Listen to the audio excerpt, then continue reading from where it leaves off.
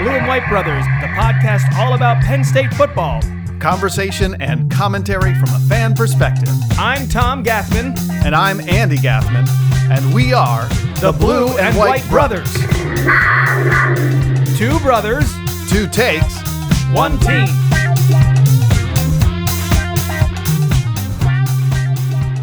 Well, I know it was a bit of a rainy Saturday here in the Mid-Atlantic, but Sunday was just this gorgeous fall day. I was out pumpkin carving with my youth group on Sunday. One of our members hosted it, and we had about a dozen of us with all these pumpkins, and the sun was setting, and the fall leaves were turning colors and falling all around us, and got to carve pumpkins with Eileen, and Angelina was there, and a bunch of, just really great time. It's like, this is a great time of year. Great, I love the fall, sort of mid-fall. It's a wonderful, wonderful time of year. And like, when's the last time you did pumpkin carving, bro? I think I carved a pumpkin a couple of years ago. I forget where I was, but I definitely went for it. and I carved some pumpkins with a couple of people. It's a sloppy mess, but it's a lot of fun. It's fun. It's like creative. It's sort of like this, especially when you have kids. Yeah, it's sort of like this excuse to like have this like fun, creative outlet. We even had an extra pumpkin, I think, when I did that last, and again, it was maybe a couple years ago, and we made some pumpkin risotto with a leftover pumpkin meat. Wow. So yeah, it was really delicious. But you're talking about great weather down there, Andy. Well, I guess up there, because I'm down in southern Utah, and I have spent a few days in northern Arizona and in the Grand Canyon National Park in the North Rim. And a couple of days before I got here, they had a foot of snowfall on the North Rim. So it's some of those pictures you sent were just unbelievably stunning. Beautiful, dude. The Grand Canyon gets really, really gorgeous when they get fresh snowfall on the North Rim. Because the North Rim gets up to like, I think 9,500 feet in some places. And where I was hiking along was in the 8,000 to 9,000 foot range. So yeah, I mean, I've seen, there's bison out there. There's free range bison out there. There's elk, there's coyotes, and the wildlife is beautiful. The aspens are changing. And so I'm in Kanab, Utah at a Trail Angels house for this episode. And if you don't know what a trail angel is someone who lives near, a trail or a significant hiking area that takes in strangers and puts them up and allows them to kind of have a little taste of some goodness that otherwise they'd be just staying in a motel and not having any home cooking, or just the positive vibes of wanting to be taken care of as you're hiking along. And I'm down here finishing up some miles on the Hayduke route, which I was unable to complete in spring due to the absolute extreme temperatures in the Grand Canyon. So here I am, and I've got some miles in front of me, hopefully in the Zion National Park, to close out my hike on the Hayduke. So I'll be dealing with a couple of I don't necessarily have the most conducive recording environment here. There's a guy out on the outside of the house here working on the stucco. They have other people kind of coming and going that are travelers here, and a couple of dogs upstairs. And I'm actually recording next to a bathroom sink. So I'm just trying to make it all work. And hey, man, I'm happy. Shows your commitment. Yeah. Shows your commitment to this podcast and to this team. That you would set aside time in such a circumstance to talk about a game that happened on Saturday. Oh my gosh. Speaking of like Halloween and pumpkin carving and jack-o'-lanterns and nightmares and horrors. Oh my gosh. Yeah. So I also had to bring the equipment with me too, so I had to travel from Denver to Las Vegas, and then I flew from Denver to Las Vegas, and I caught a bus from Las Vegas to St. George, Utah, and then I caught a ride from St. George, Utah to Kanab, Utah, and it's been fun lugging all the extra stuff around. That's for sure.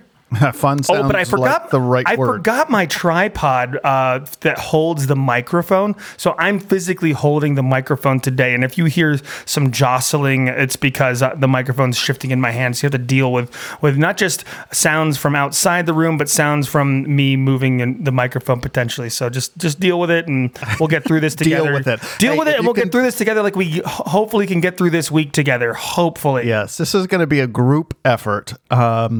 So yeah, we've been avoiding talking about what just happened with this Illinois disaster. We are going to talk about it.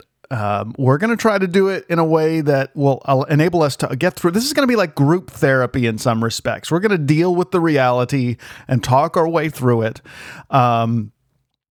Before we do that, we're gonna do some news and notes. We're gonna talk about the stuff that's going on around college football, like we normally do. Then we're gonna do the Illinois postmortem, and I do mean postmortem because there was a lot of death that happened on and postmortem depression as well. Yeah, I think you mean postpartum depression. No, it's postmortem depression. 100%. Oh my gosh! And then we'll do what might be even more Pardon challenging. me. This is post-mortem. After we look at that Illinois game, we're gonna also look ahead at Ohio State, which is coming up on the heels. I prepared some fun information for that segment. Yeah. So let's just jump right in. The best way to handle it is just to let's take a look at some of our news and notes. News and notes. Yeah, so the first thing to just mention is that on the heels of this Illinois game, Penn State did make history on Saturday. I certainly did. I certainly made history. This is like history in terms of infamy, of course. The wrong side of history. Oh my gosh! In participating in the first ever 9 overtime college football game. And Penn State will own that record for all eternity. Well, until the next one, because obviously the format lends itself to possibly get going more than that. You know, this is the first year this format. But just like who was it? Texas A&M, LSU had the first ever 7 overtime games, and we still remember that. People will always remember this. Did I read there's been 5 total 7 overtime games?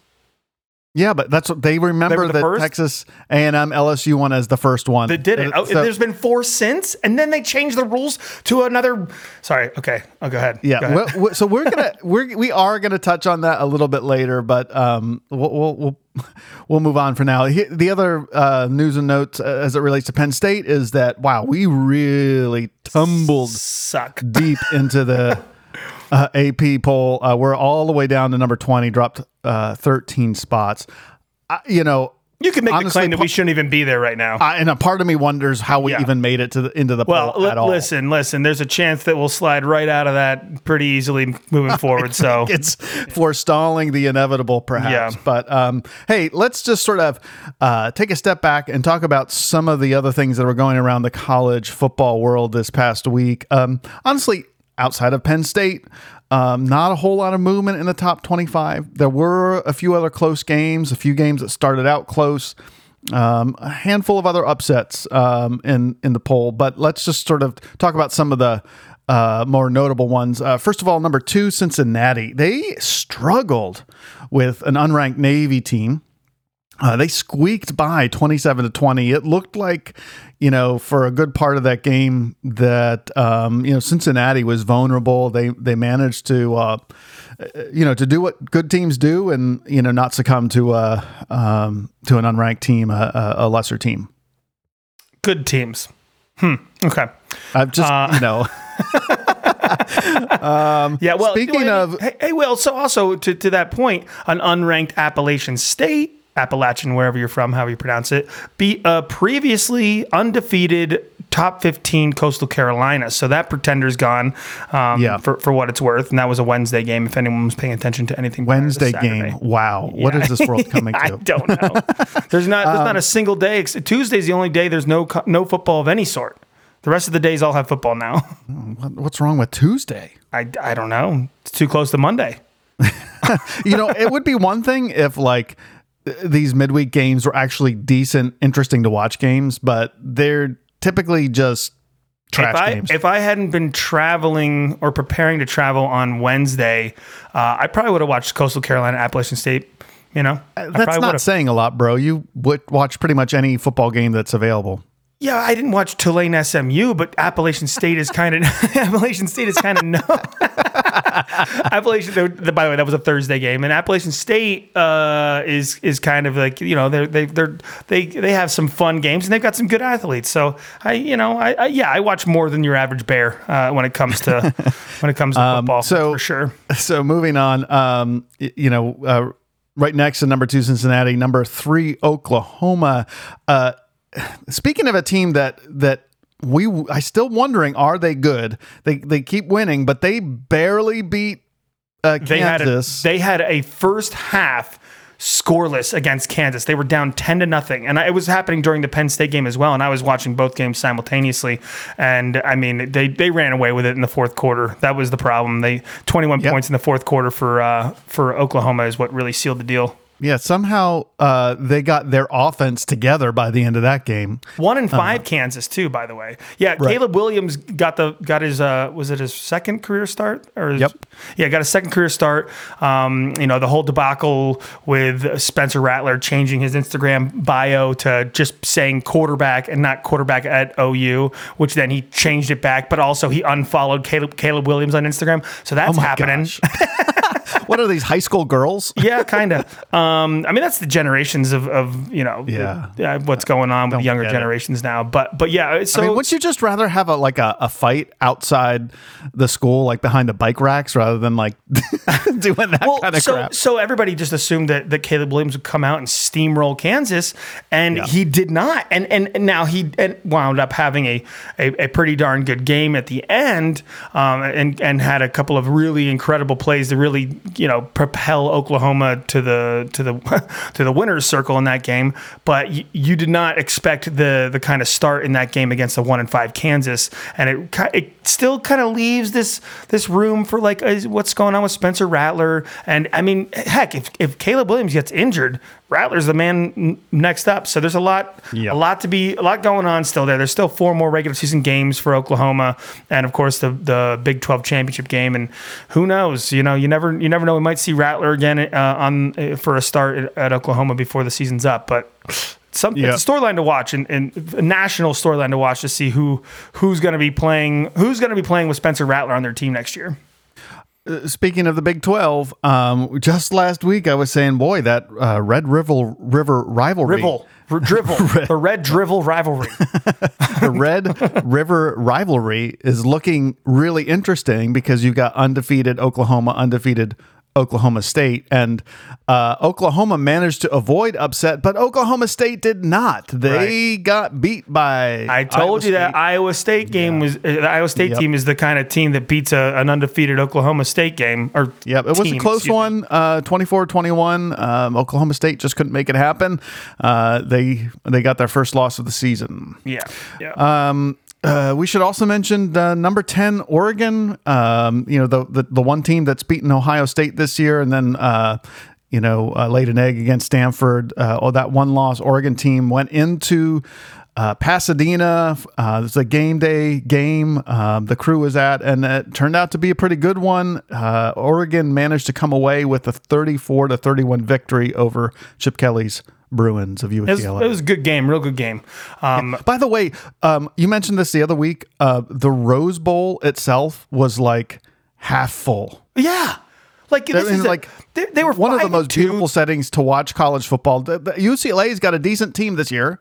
They don't even they literally cover up most of the stands with like this whole like giant like plastic huge sweeping section like logo stuff or whatever. Yeah, it just says UCLA. It literally covers up most of the end zone on each side. I think it's each side they cover it up, and even then it was like half full in the third quarter, and it was still a game.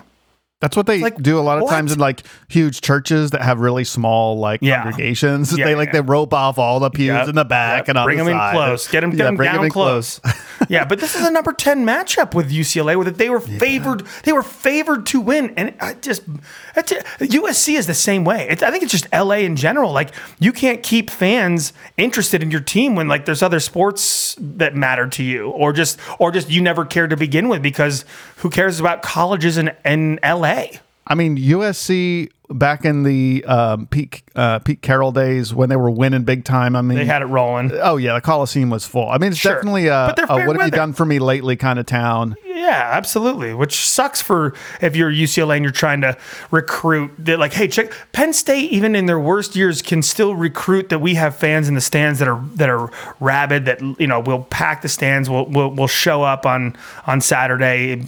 Obviously the Illinois game was a rainy game, and after a loss to Iowa, it wasn't a packed house for Penn State, but it wasn't like wide sweeping holes in the audience, other than the student section, which is like the students are a totally different anomaly when it comes to showing up for a bad game.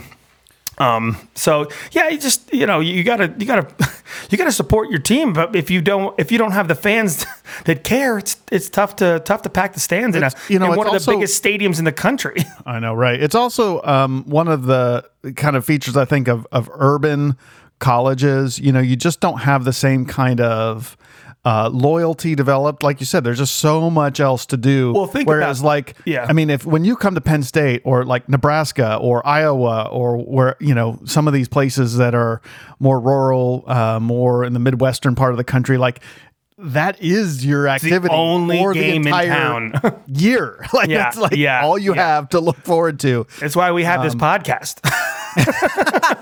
So totally. I mean, yeah.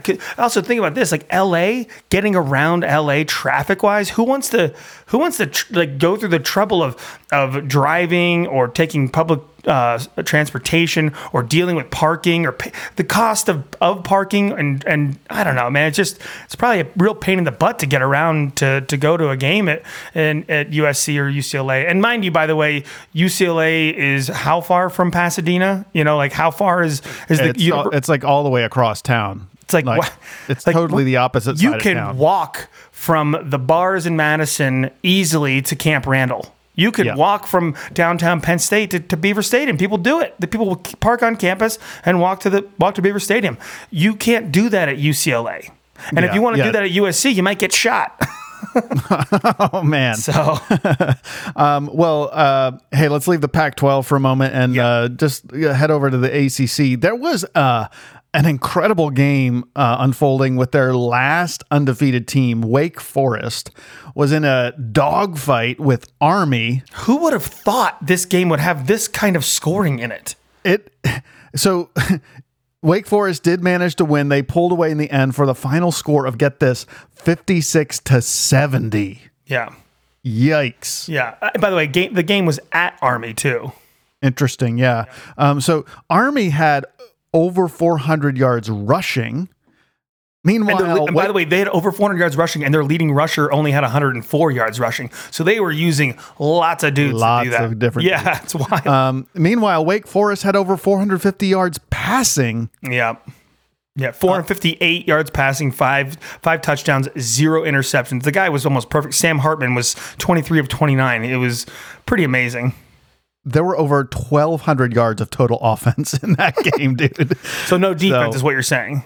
Over 120 points scored with no overtimes. I mean, wow. No overtimes? No. How do you score that many points with no overtimes?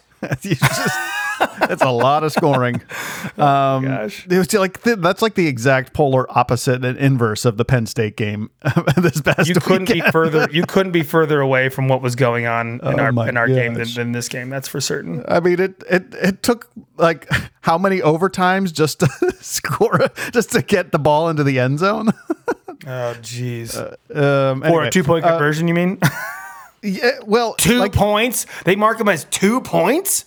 Why? I mean, the first 2 overtimes were traded field goals, so it was like until the 8th overtime before the end zone was visited. It's ridiculous. Anyway, so meanwhile, NC State This is back in the ACC. They were the number 18 team in the country. This is another upset. They fell to a not good Miami team in the Orange Bowl. They lost 30-31. NC State. Go ahead. Get this. They kicked a field goal with 5 minutes left to get within one. Right. Good job, NC State. They got the ball back with 3 minutes left, but didn't get a first down. Yeah.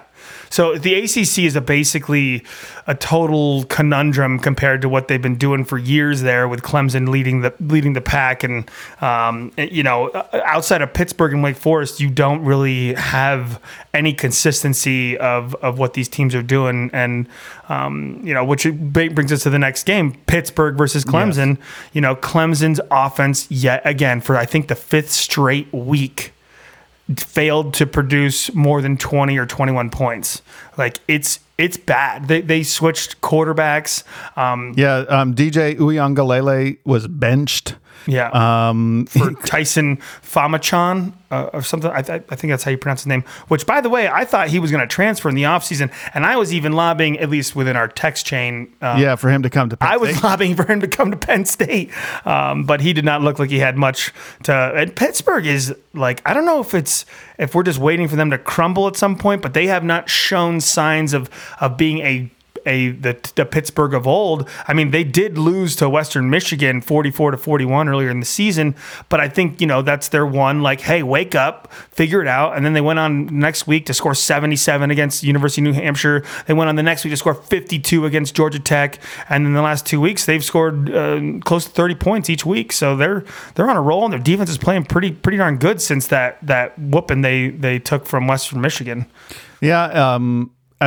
Pickett, their quarterback, he's being talked about as a Heisman hopeful at this point. I mean, he's apparently having a very good season. And I would say, now that they've gotten past Clemson, I mean, Pittsburgh seems to have they've got a clear path to the title game. They've got, I don't know about they have a clear path if they run the table. Absolutely. Now, but they still have to go through Miami. They still have to play at Duke. They have to beat UNC. They have to beat the University of Virginia Cavaliers, and then Syracuse to close it out. They could lose two of those. They could lose two of those. I don't know. On that schedule, to me, Virginia is the only team that's been playing with any. I'm saying back-to-back UNC, UVA, they could drop those two. And UNC has not been the team that they expected to be. They are capable, is what I'm saying. They are capable. All right, fair enough. Well, in any case, interesting. It'd be interesting. I mean, how fascinating would it be to see Pittsburgh be the ACC champion?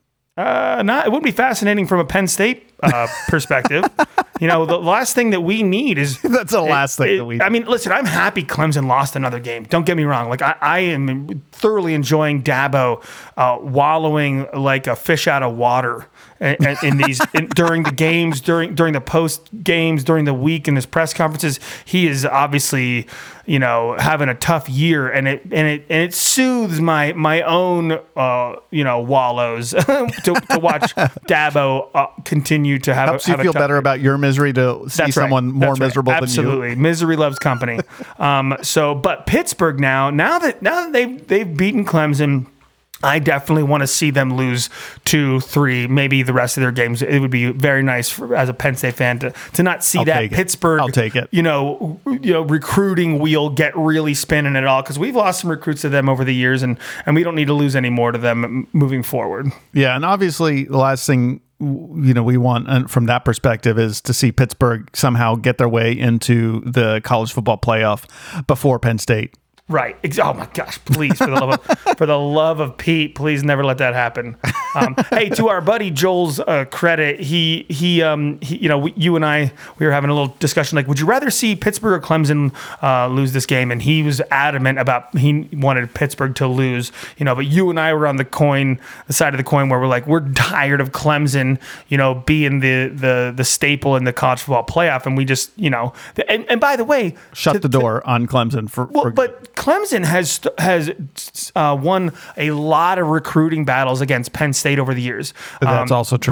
Brian Bresee or Bresee, I forget how you pronounce his last name, who's a defensive end for them or tackle or whatever he's actually done for the year with an injury, I think. But we lost a battle with Clemson for him, and he was a 5-star. We lost a battle for Christian Wilkinson, who is an NFL amazing rookie right now for the Miami Dolphins, and he was a 5-star for Clemson that was drafted in the first round, had an incredible career for them. So we've lost out on some big time recruits to Clemson. So it's like watching Clemson get beat is good for Penn State's national recruiting profile, but obviously the in-state recruiting profile, Pittsburgh getting some steam there is not great for us. And like I was saying, Joel was like, no, we do not want Pittsburgh to get their machine moving with Pat Narduzzi. That opens the door for Pittsburgh to have a lightning in a bottle kind of season. So I agree with you. We are now thoroughly and firmly rooting against Pittsburgh for the rest of the way. Big time. All right. So we didn't mention any Big Ten teams. So let's look around the Big Ten now. Number 5. Before you do that, real quick, an Ed Orgeron post firing, but still on the sideline. They went on into Lynn Kiffin's Ole Miss, down there in Oxford, Mississippi, and they laid an egg against them, and Ole Miss, who was ranked 12th, I think they might be in the top 10 now. And with a Heisman Trophy front runner right now, Matt Corral, they won 31-17. And the only reason I mention that is because LSU continuing to lose. The sweepstakes for their coach remains very open, and Franklin's name is continuing to be tossed around for that, and so it's definitely a team and to be kept an eye on. However, a lot of people are also thinking Lane Kiffin might be suited for that LSU job as well. So that's just from a Penn State relevance conversation. Franklin's name's still in the mix there, but we'll see how that works out for the rest of the season. All right, we good? No. I mean, can I talk about the Big Ten now? Alabama won 52-24 against Tennessee. All right, now I'm good. Whatever. Andy, continue, please. So Big Ten, number 5, Ohio State steamrolled Indiana 54-7. They're looking every bit the class of the Big Ten. And guess what? They're who we play next week, which we'll get into later in the show. So moving on. Number 6, Michigan in a close one versus Northwestern at the half, leading just 10-7, but then they pulled away to win comfortably 33-7. Defense didn't give up a point in the second half against Northwestern. So the dream was dead before it ever really and the got python off the ground. Of Michigan's ground game offense, slow, plodding, efficient offense, just chipped away. We'll have a chance to talk about Michigan, in a few weeks when we play them. But they're 7-0 now. They're ranked inside the top 6. What are they, 5th yet? Or are they still 6th? I don't even know. They're 6 right now. It'll be really interesting to see what Michigan has for the second half of their season, and will they just because being ranked 6th in the country, as we know, being ranked 4th in the country is well and good and all, but if you can't continue to win the games, it's all for naught almost. And it's almost the higher that Michigan climbs, the harder they're going to fall. And those Michigan fans, those maize and blue fans are going to come crashing down on Harbaugh if they can't beat Ohio State. Yeah. Well, I feel like it's at this time every year that we start saying, why are we even bothering with polls up to this point in the season? True. I mean, it's just like, that's true. It's meaningless to say 2 weeks ago Penn State was number 4, because guess what? We pretty much figured out that there's no way Penn State qualifies as the 4th best team in the country at this point. Nope.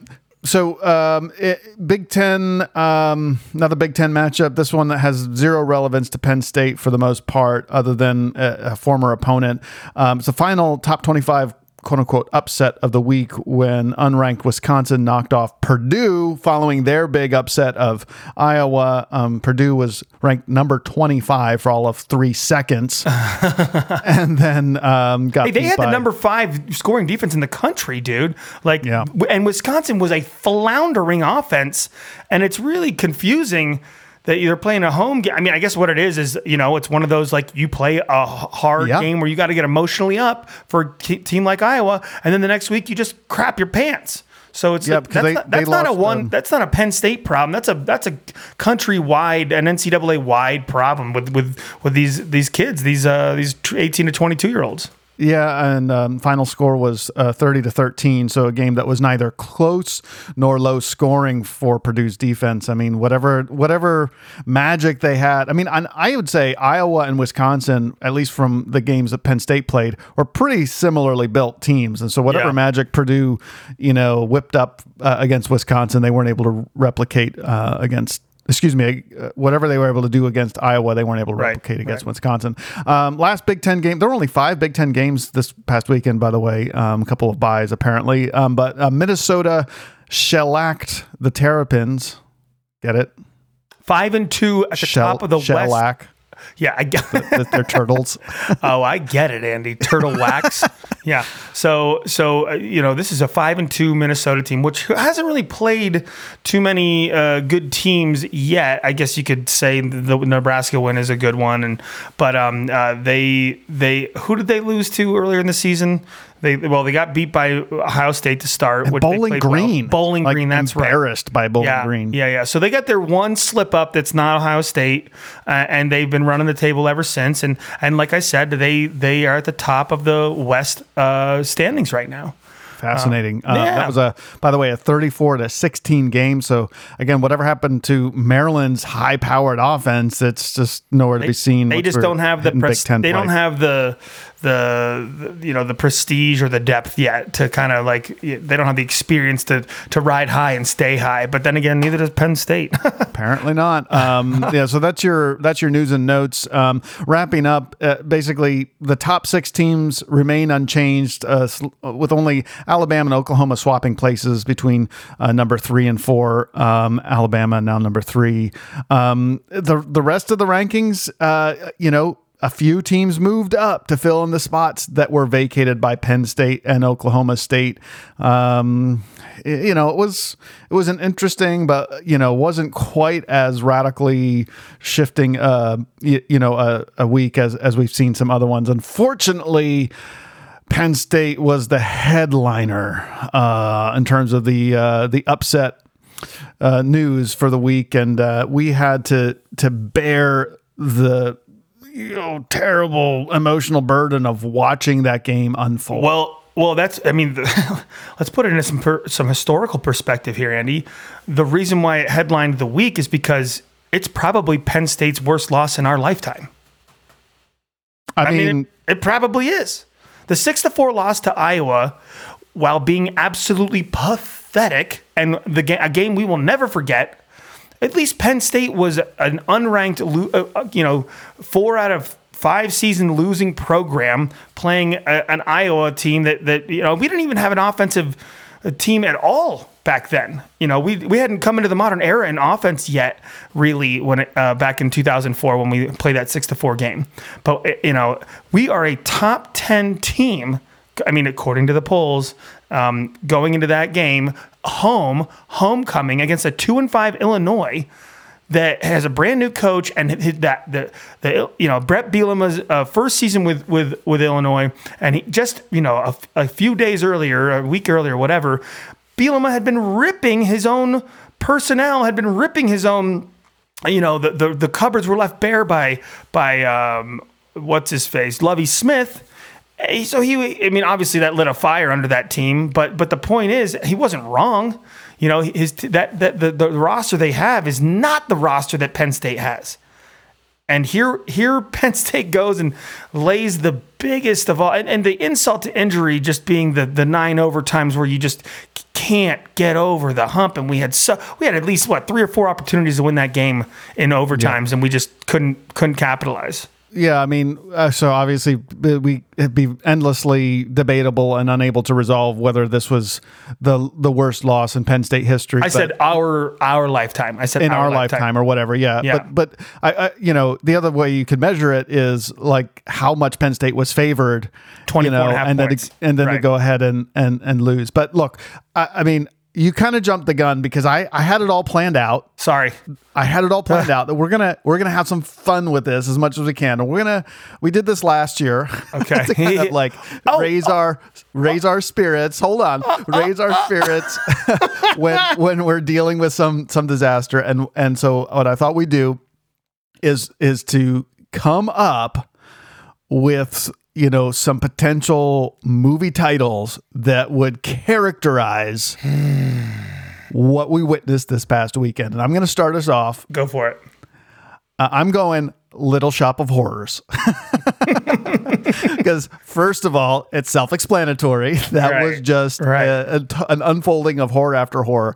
And like literally the only way that you could enjoy watching that game from the perspective of a Penn State fan is if you're the Bill Murray character in Little Shop of Horrors, which I don't know the last time that people have seen that movie. Or if you've ever seen it, by the way. If you've ever seen it, it's worth it. Worth it. It's a musical, Broadway musical. And in it, there's this sadistic dentist played by Steve Martin in the movie. And it's one of his funniest characters of all time. Or strangest. Yeah, strangest for sure. Yeah. And this masochistic dental patient. And so, like, of course, Steve Martin as a dentist gets his kicks from making people feel excruciating pain when they go to the dentist, which would be an understatement. He gets, there's some seriously twisted enjoyment that he gets from giving extreme pain to his dental patients. Yeah, and this would be, you know, the analogy here is this would be the rest of the college football world looking on while Penn State had to go through that, and they're laughing at us and enjoying it. The only way, if you're a Penn State fan, to enjoy it is the Bill Murray character loves the pain, and he actually, he's like, oh yeah, bring it on. Like we get to the he's like screaming candy bar because he like either he gets a candy bar later or I don't even remember. But he wanted a root canal. Please give me a root canal. I've been waiting all month saving for up it. all my money and I desperately need. I'm very sure I need a root canal, a very slow, painful root canal. And he enjoys the whole experience to the point that Steve Martin is utterly disgusted and kicks him out. So who's the Steve Martin character again here? This is the college football world, and the only way, if you're a Penn State fan, if you're going to enjoy it, is if you just love. Well, if you love the pain. Having said that, Andy, I do recall a few times during and I don't remember which overtime this was, where I just could do nothing but laugh. All you can do is laugh. Yeah. At this point, is laugh at what you're seeing here because it was laughable what we were looking at. So laughable. An objective place in life or in the world or from a fan's life. I didn't know what else to do. It was a nightmare. Do you have a movie title that this experience? Well, the first one that came to my mind is Groundhog Day. Obviously, another Bill Murray film. But we also touched on Groundhog Day last year because we did a segment like this last year, and I forget if it was after our second or third or fourth loss, something like that. Yeah, in a row, and here we are, our second loss in a row now, and it's our second year in a row. And it's Groundhog Day because October 24th, and I didn't actually confirm this, but apparently, in terms of the date, that is, October 24th of 2020, last year, is when a top 10 Penn State went into an unranked Indiana and lost in overtime. And it sent us into a tailspin. And it's Groundhog Day this year because it was October 24th of this year. A top 10 Penn State lost in overtime, several, to an unranked Illinois. It was, an I state, Indiana, Illinois, I states. And of course, Iowa last week, another I state. So it's Groundhog Day for me. Yeah. All right. I got another one for you. The Hangover. Part 3. There you go.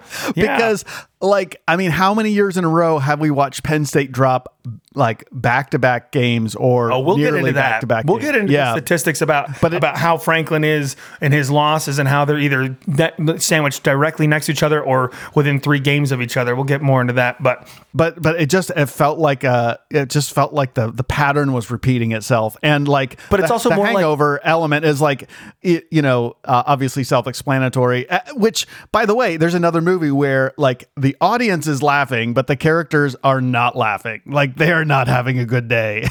Like they went into the day expecting to have a lot of fun, and it turns out to be an utter disaster, which everyone else laughs at. But if you're going through it, you do not like what's happening. I don't have.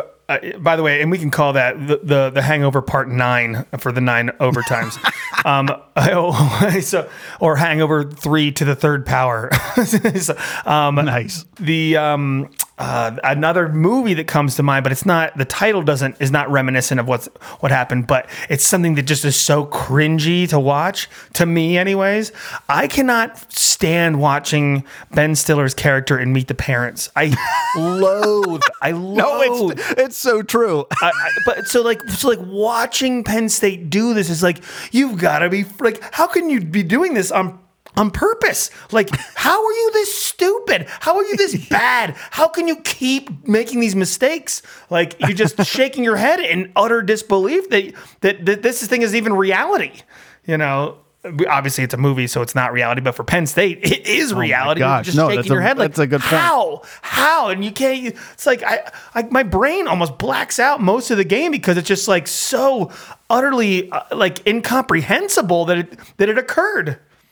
Well, and obviously that's a comedy, and things worked out all right in the end, but he gets the girl. But I had another movie that for me was very, very hard to watch, and I mean, really doesn't turn out okay. The Omen. I'm just kidding. No, I was thinking Dunkirk. Okay, which is a great movie, but like in the soundtrack, they had like basically the same tone through the entire soundtrack. It was just sort of like raised and then lowered, and it created this sense of foreboding, and like you just can't get away, you can't get out. And like, by the way, there's another movie where there's absolutely zero offense, and you're just like trying to play enough defense to get out of there alive. And for a lot of those soldiers, unfortunately, many of them didn't get out alive. Not to make light of such a dark day in world military history, but it just felt like it was really, really hard to watch that movie, knowing what was coming, and it was so hard to watch that game. Just you feel like you could not get away from the disaster and it took forever. Yeah. It took forever for the outcome to finally. How many hours? What? I actually didn't even check. It was like a 4-hour game, dude. Well, that seems like it's a low number. I feel like it should be like 4.5 hours at least. But oh my god! And we'll get into how pathetic that rule change actually was, and how it just is not good for this sport, in my opinion. But so here's another one I got for you. Oh yeah, let's hear it. Yeah. So have you seen the movie Palm Springs? I have not. It's on Hulu. Do you have Hulu? I do. Well, I recommend you watch it at some point. It is, first of all, if it's anything like that game, I will never watch it. No, it's worth watching. It's actually really good. I highly recommend it. It's actually, but it's a kind of a cop out that I'm using it because it's like a modern take on Groundhog Day, where somehow he gets cop out. But Palm Springs, huh?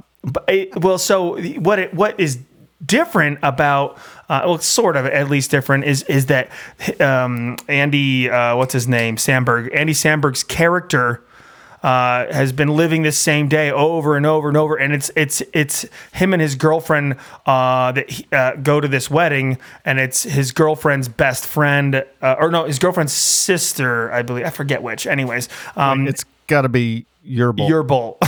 But it's either the best friend or the sister's wedding, and she's in the wedding, and he's just like out there, but he's like the boyfriend that showed up, and he has to be in the audience and all that kind of stuff. So he's reliving the wedding day over and over and over and over and over. But it ends up the movie starts with he's just in a horrible relationship and they both hate each other kind of, and it's clearly not working out, and so he has to relive that day with his girlfriend that he doesn't even want to be with on one of her best friends' best days of their lives, and he.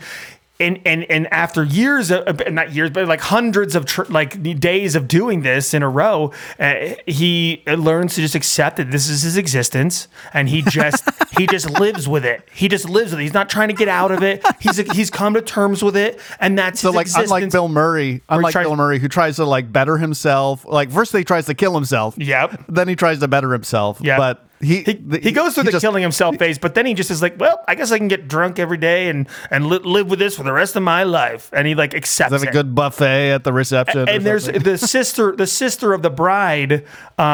He ends up meeting and kind of like falling for, and he just tries to get her to accept it with him. She falls into the same Groundhog Day with him. And like they're living it together eventually, and she's trying to get out, and he's like, "No, let's stay." And like, so quick question, so we are the Penn State fans. Here we go. Yeah. So we are the Penn State fans that probably need to learn to live with this kind of a lifestyle of being a Penn State fan, because it happens every year, man. Yeah, quick question: Is that Palm Springs? Is that acceptable for the young ones? Is that a how young? You mean like yours? Is that what you're asking? Can yours watch it? Well, we may have some littler folks. True. I'd say The Hangover is not for no. kids This is definitely not. This is adult themes for sure. Yep. Fair enough. All right. Well, look. A lot of this has been avoidance, which is a classic symptom of depression. Great episode about Penn State football today, huh? Hey, you like it? I hope you tuned in for this. So we promised we're going to talk about the Illinois game. We've already sort of touched on it in a number of ways, but let's talk about the actual game as it unfolded. And let's not. Okay, fair enough. What else do you want to talk about today, then? I don't know. No. So look, fantasy football. Yeah, this is a fantasy. This is football. A nightmare fantasy. Okay, so but anyway, look, one of the things that I think is sort of an underappreciated about this past game, which is hard to appreciate anything, understandably so. The defense actually performed quite admirably, especially over the course of regulation. They only allowed Illinois to score 10 points. All right.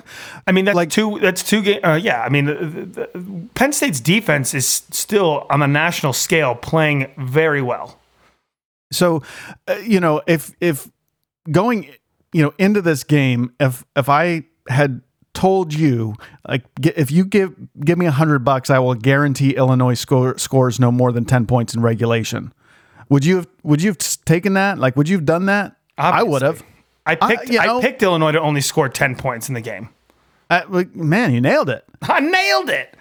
And then, once we incomprehensibly went into overtime, they still held Illinois to 2 field goals in the first 2 overtime periods. And then they kept them out of the end zone on overtimes 3 through 7. I mean, they gave our offense every chance to win the game that you could expect, short of actually scoring the points for them, which they even actually kind of did and got taken away. Let's put it this way, Andy. Georgia is the best defense in the country, and they are allowing an average of 6.57 points per game, which is absolutely unheard of. Okay. And they've only allowed 5 touchdowns the whole season. Guess who has allowed the next fewest touchdowns for the entire season? Would that be us? Penn State has allowed the next fewest touchdowns. Yeah, then Clemson, then Michigan, then Iowa. That's how it looks. So that's crazy. Yeah, I mean we're we're darn good. We are the number 6 scoring defense in the country, only allowing an average of 14.71 points per game. And that's again, that was pulled up this week by going into overtime. Exactly. That was pulled up after regulation. Yeah. If you go with regulation only, it would have gone down. That being said, I didn't feel super about the defense's performance for a lot of that game. And a big part of that was the run defense. We really felt Mustafer's absence. It was super frustrating watching them rack up yards. And there was a lot of yards on the ground. Illinois as a team gained 357 yards on the ground over 67 carries. Chase Brown, their number one running back, 223 yards on 33 attempts for an average of 6.8 yards per carry. I mean, the linebackers were missing. Tariq Castro-Fields was missing on some tackles. And I don't want to get into it. Not only that, I would say, like, I mean, and the announcers were saying this, it was obvious. If you look at how their line was extremely close together. They had a lot of big bodies, extra linemen in there all the time. They were obviously trying to run. You know what it looked like, right? It looked like Wisconsin. It looked like not this year's Wisconsin necessarily, but like Wisconsin in general. And Brett Bielema, former Wisconsin coach. So that's what I mean. I didn't follow him much at Arkansas because who cares about Arkansas? But I imagine he tried to play that game down there a little bit.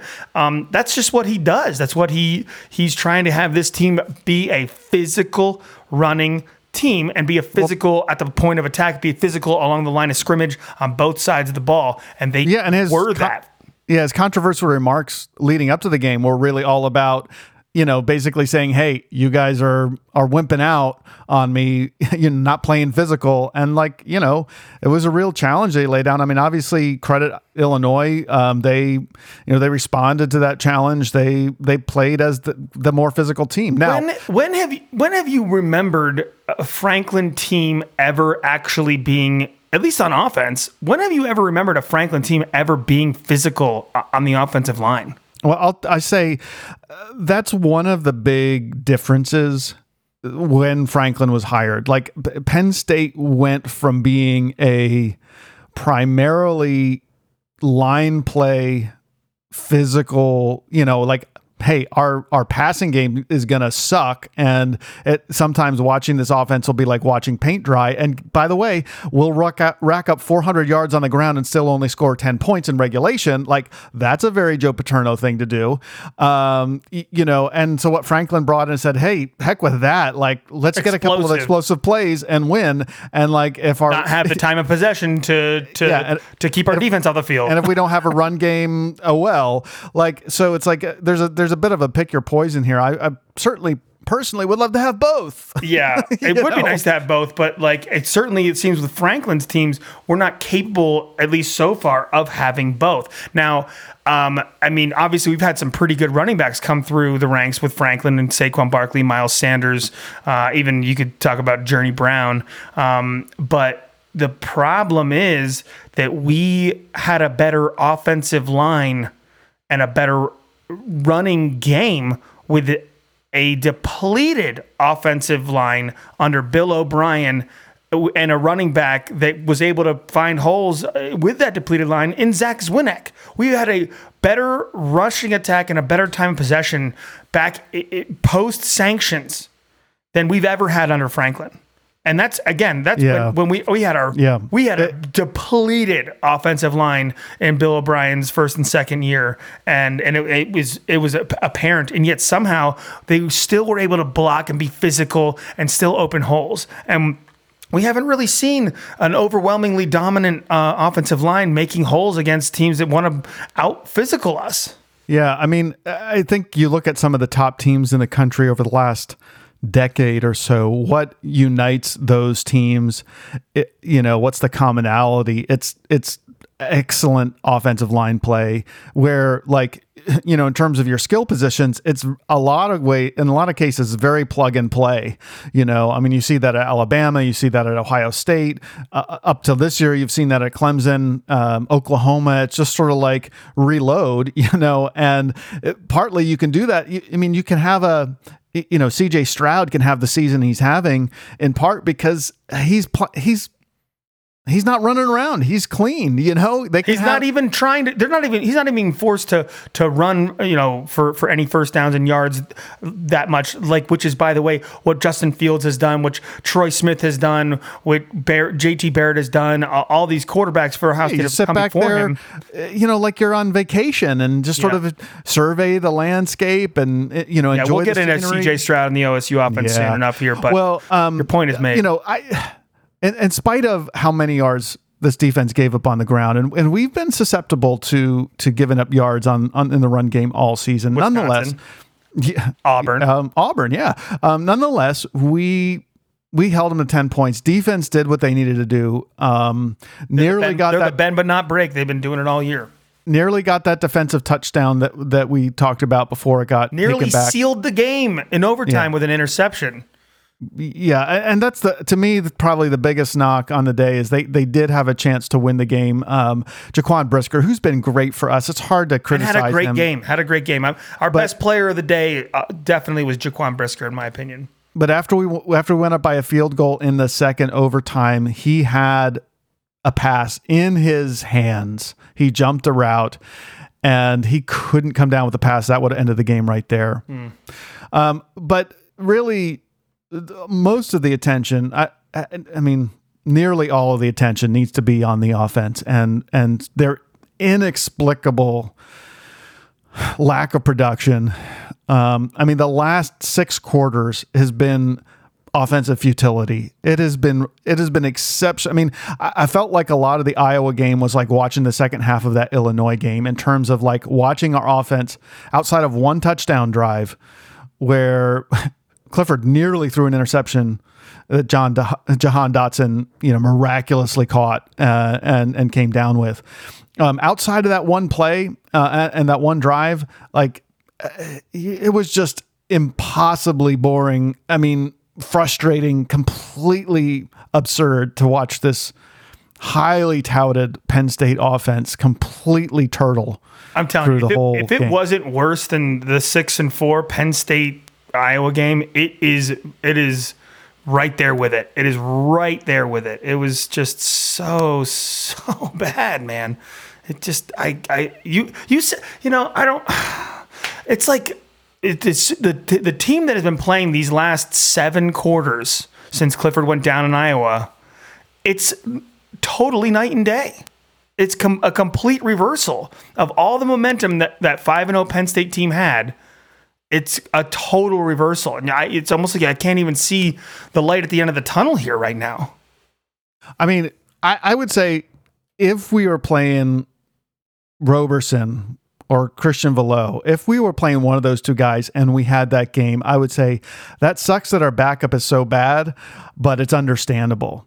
Right. What does it say about our 2 backup quarterbacks that you put an obviously banged up, virtually immobile Sean Clifford back there for the entire game where he can't do anything because we have no running game, by the way, and then you leave those 2 quarterbacks on the bench, despite Clifford taking repeated blows. I mean, you see him like holding his lower back throughout the game, like he's an old man or something like that. And yet you don't put your backup quarterbacks in. How bad are these guys that they're not trusted to run the offense in such a circumstance? I mean, this is really low for this offense to be in. Andy, so Illinois' starting quarterback to start the year was Peters. I forget what his first name is. Brandon Peters, which, by the way, was a Michigan transfer from a few years ago.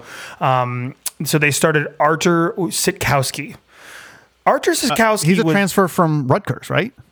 Maybe. I can't recall offhand. I think it's a Rutgers transfer. You might be right. But the point is, he was 8 for 19 for 38 yards and 1 interception. He averaged in that game? In the game he just played? He averaged, yes. He averaged 2 yards per completion or per attempt or something like that. Per attempt. 2 yards per attempt. He had a QBR of 20.7. Clifford had a QBR of 17.8 in the game. Okay? Oh, my good Lord. I don't know how they calculate that way. Like Sean Clifford was 19 of 34 for 165 yards and 1 touchdown. So somehow Clifford was so much egregiously worse than 8 of 19 for 38 yards and 1 interception, he had a lower QBR than Sikowski. So I don't know how they calculate it, but if I'm to believe that QBR is a stat worth believing in, that's really telling. Okay. I don't even know. I don't know. Yeah. I don't know what to make of the game, man. I really don't. Inexplicable is one of the words. I mean, just it's hard to. You watched it happen, but you don't know how a team that had the talent and the promise. How does Illinois shut down Jahan Dotson for basically the entire second half, more or less? I mean, he had 6 catches for 69 yards. Like, why didn't our game plan figure out how to get him open? And if he wasn't open, why couldn't we game plan to get the ball into other people's hands? And how come that didn't work? This is Illinois, 2-5. Yeah, I mean, it felt like for a lot of the game, and we're getting into the weeds that I don't really want to get into. But like, it's all weeds, Andy. It's nothing but weeds. It just felt like guys were just sort of like, all right, well, let's try again next time. And let's try again next time. You didn't look like a dominant team that knows what they're doing. It looked like a team that was sort of like going through the motions on a Wednesday afternoon football practice. Okay. So should we get into how far do you want to keep talking about the game itself? But do you want to talk about the coaching? Oh no, we need to talk about the coaching because that's what we're talking about here, Andy, is the team going into this game. Like what? You went up 10-0, and then what? You thought that was enough points? You thought that you didn't need to keep working hard, or like, because it just felt like the team lacked any sense of urgency for the entire game. Yeah, and that is again a commonality with the Iowa game as well. It's like you get some points on the board, and it's like, all right, we're good, and like the defense can hold, and we're not going to try to get anything going on. I mean, to me, the most illustrative part of that was when Penn State had the ball with 2 minutes left or so, and you're not running a 2-minute offense. You're using the entire clock to get 20 yards, and then you punt. They played for overtime. They were clearly playing for overtime. That by the way, that goes against everything that Franklin does on a normal basis. We've got Jordan Stout, who can kick a 60-yard field goal. You got to be kidding me. And you're not going to try to get into field goal range? You're going to be content. And Franklin typically goes for it when he's trying to get the ball back before the end of the half or the end of the game so that he can go and be aggressive. And we've heard, that's what Franklin has tried to be for years, is be aggressive. What in the world were you doing trying to play for overtime there? Like that's the end of the first half, the end of the second half, the end of the game, whatever you want to call it. Franklin's end of game or end of half tactics and game management is consistently a giant freaking can of worms. Consistently. Consistently. We have never seen him. He preaches consistency, and he's got it. He's got consistency with his mind-boggling end of half antics with how you're just always scratching your head. What are you doing with your timeouts? What are you doing with your play calls? How? Like what? Remember what was it? That Ohio State game where we're down, it's fourth and 7 or 4th and whatever, and it was a couple years ago, and he runs the ball. Well, that apparently was a Ricky Ronnie call to we're going to catch him. I don't care who did it. It happened on Penn State's watch. Definitely. Vexing. Definitely. Vexing. Well, I mean, so and I'm not even a Franklin hater, but this dude's got to clean this crap up. Like, have you never looked in the mirror? Have you never self-analyzed? I think there's something bigger than end of game management here. Although this is one of those games where it definitely, it clearly came back to bite us that we didn't have a better approach to end of game. But there's some other things we need to talk about with Franklin. But I just did want to add, through the first 5 games of the season, Mike Yurcich has seemed like a guy who is always 1 or 2 steps ahead of the defense, 1 or 2 steps ahead with, creative game calls. Look at Auburn. Execution. Yeah, exactly. And here for the last 2 games, last 7 quarters, basically, it's like completely pedestrian. It seems like nothing that's been called has been working I out. almost like, don't there's feel no like that's a Yurcich problem, though. I think that's a Franklin deficiency with how to get his team out of a rut once the tailspin is even slightly, the chink has just barely begun, and instead of it just being a chink, it becomes a rift. Well, look, and it's not both sides of the team. It's not defense and offense. It's on the offense. And so I just want to, like, particularly Iowa. And who's the head coach during all of these offensive woes? Fair enough. But particularly Iowa and Illinois, the lack of second half adjustments to get something going in offense, to me, I mean, both of those games, Penn State's offense came out even more flat in the second half than they did in the first half. Franklin is an offensive guy. He is not dealing with a defense. Brent Pry has been the defensive coordinator his entire coaching career at Vanderbilt and Penn State. He doesn't mess with Brent Pry's defense. Brent Pry handles that stuff. Franklin definitely has his hand meddling around in the offense more than he does, if not entirely, compared to the defense. This is a Franklin problem for all the offenses that Franklin has had at least since 2016. I mean, look at the way we collapsed in 2016 Rose Bowl against USC. We were up 15 or 18 points. Boom, failed. 2017, up 15 or 18 points against Ohio State. Boom, ineptitude, failed.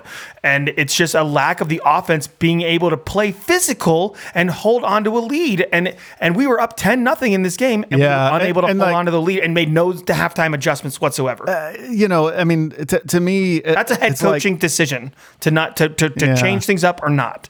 You sort of going for the jugular is something that we've often, complained about. It's like, and this happens to me because I'm a nice guy. I don't know if you know this, but nicer than me. I'm generally a nice guy. And like when I'm playing like my kids and say like cribbage or chess or whatever, and I get a little bit of a lead and I watch them start to struggle, I'm like, oh, and I sort of like pull up a little bit, or like, my son and I play FIFA on Xbox, and he usually destroys me because he's 16 years old and he does not. He goes for the jugular. Oh, totally, 100%. You do not go for the jugular. Well, here, but those games that I do happen to be leading, like I can't do it. Like I just don't have it in me to utterly obliterate my own kin. I get what you're saying. Is Franklin doesn't necessarily want to absolutely obliterate every opponent he has. There's something in him that doesn't allow him to embarrass the other team. Save for that Michigan game.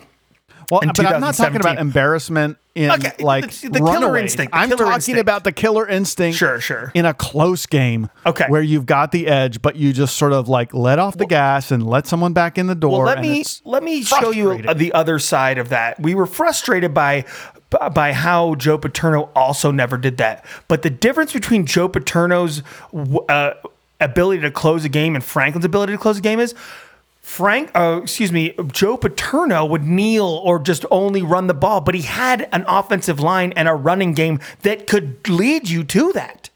He had the physicality on his team that knew that they were going to get 2 first downs to drain out the clock, and then they could kneel it out. How many years in games have we seen Joe Paterno kneel it out when you're just like, we wanted that one more touchdown because it would have looked good on the stats or it would have looked good for the rankings, and Joe just never wanted to embarrass another team, but he still would win those games because he knew he could. Yeah.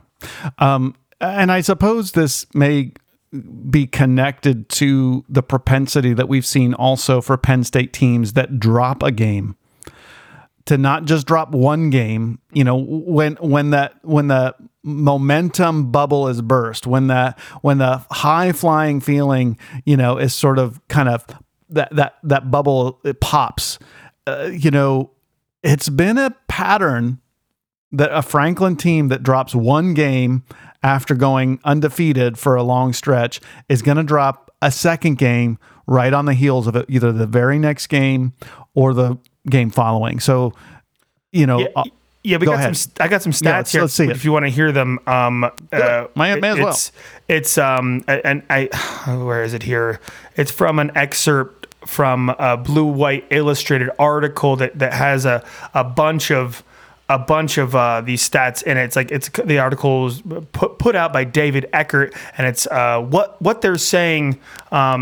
What they're saying about Penn State's stunning loss to Illinois, and the first one is actually pulls from Nate Bauer column, who's also BWI, and it says here, I'm just going to quote him straight out, and I'm just going to read it all because I think it's worth actually repeating here.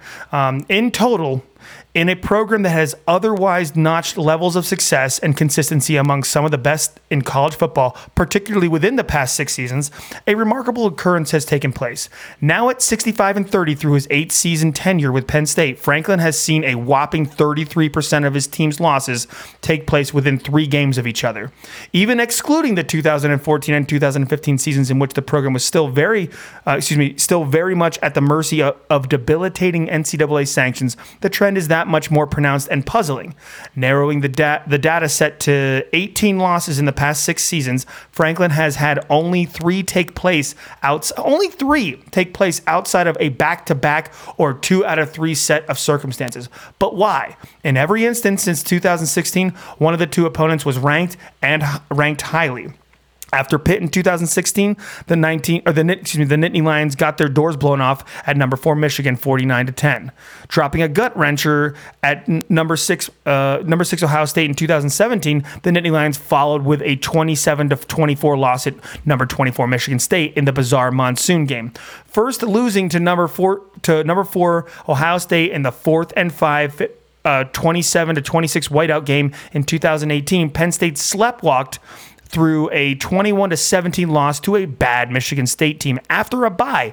The game was that game in 2018 was most reminiscent of Saturday's loss to Illinois. I mean, I and on that point, I'd say no. There's no need to keep going. You get it though. But even in there's a Clifford-led. Sorry, let me do this last one. A Clifford-led Penn State team falling at unbeaten Minnesota, ranked 17th in 2019. The Nittany Lions made a game of a 28-17 loss to number 2 Ohio State 2 weeks later, in which Clifford missed the second half due to the injury. So it's not just the 2016 team. It's not just the 2017 team. It's 18, 19, last year, obviously, and now this year. He's done it every year from 2016 on. Yeah. So, I mean, totally understandable in the circumstance against Iowa. You lose a tough game. Lose your starting quarterback. But again, inexplicable that you would come into this Illinois game. It does feel like that sleepwalk game, what was that, 2018 with that bad Michigan State team that we ended up losing. I mean, just miserable. Nate Bauer, I appreciate Nate Bauer putting this all together. I do not know you personally, but I've been reading your stuff for a long time, and you put out a lot of good stuff, man. But he brings it all together here because it's like what does it all mean? How does it? What's the one commonality here? Apparently, it's points or lack thereof, because he says in every instance just mentioned, Penn State has been unable to exceed 25 points in its second loss. On average, the Nittany Lions' second loss has been accompanied by just 18.5 points per outing. Even with the outstanding defensive performances in today's college football, that's typically not going to be enough to win. And that's so he can't get his team back up after, this team, Penn State's Franklin-led teams, they know how to ride high until they're not. And then at that point, they don't know how to get back on the horse rapidly enough to not drop a second one or a third one in last year's case, or a fourth or fifth one in last year's case. Yeah. So really, this year, it's like only one other time in Franklin's tenure since 2016 has Penn State dropped 3 in a row, and that was last year. So this year, with Ohio State on the on the horizon this coming Saturday, you really got to ask yourself, what kind of team is going to be showing up the rest of the season? Is it the team like last year that started 0-5? Is that what we're going to see in this tailspin? Or is Franklin going to be able to get his boys back on the horse to close out the season with some sort of, pride left on the field for the Nittany Lions? It's I don't know what to make of it all, but it's more than a trend. It's more than just a trend. Yeah. I mean, and I would just say, we've talked about before Franklin needed to do some self-scouting in terms of his in-game management. I would say this is something also like, this is a liability. It's a pattern. It's specifically related to Franklin's coaching leadership, and it hasn't really changed the entire time he's been here. So, yeah, I mean, there's a lot of good with this Franklin-led team. I'm not one of those people who suggests that Franklin ought to be out of here, not by any means. But, this is something that if Penn State as a team is going to get over the hump, the odds that we're going to go undefeated are very low. The better more reasonable assumption about how we may get into a playoff situation is that we can manage our losses to just one against, a good team in a tough circumstance. And so Franklin's going to have to find a way to, get his teams to overcome an emotional loss, get back on the field the very next week. I mean, gosh, he had a bye week for crying out loud. And he couldn't get his 3 and 4 in bye weeks, by the way. That's not good. It's not good. Well, look, they carried that loss through the bye week. They carried that Iowa loss through the bye week, and they didn't pull their heads out of the sand. I mean, obviously, again, we're talking about the offense. I understand, but that bleeds into the defense, man.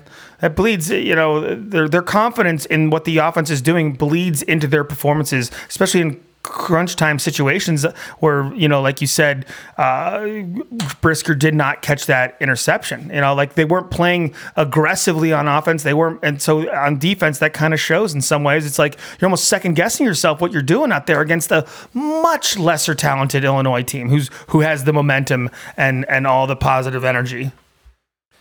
I think we've spent too much enough time talking about this particular game and all the things that it exposed about this Penn State team. The one thing that we haven't talked about that I'm ready to move on, but honestly, we have this is the only chance we're going to have to talk about this, and that is the new overtime format. Okay, I gotta say right off the bat, Illinois deserved to win that game.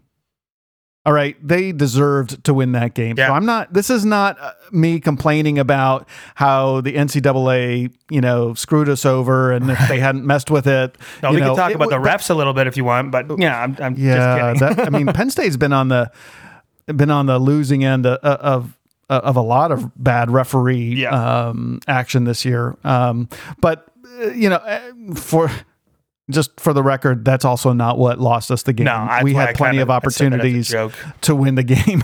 Yeah, but having that extra touchdown though called back in the end zone would have been nice. So when we were in the middle of the third or fourth overtime, you texted and said, "What the heck is going on here?" You had no idea that this is how overtime. I didn't. Went. I misunderstood what the new rules were. I thought that they were doing was what it used to be was in the third overtime, you still had to get your touchdown starting from the 25-yard line or field goal or whatever. But once you got your touchdown, you were forced to go for 2. All I thought they were doing was shifting that up one overtime period. But so what are the actual rules?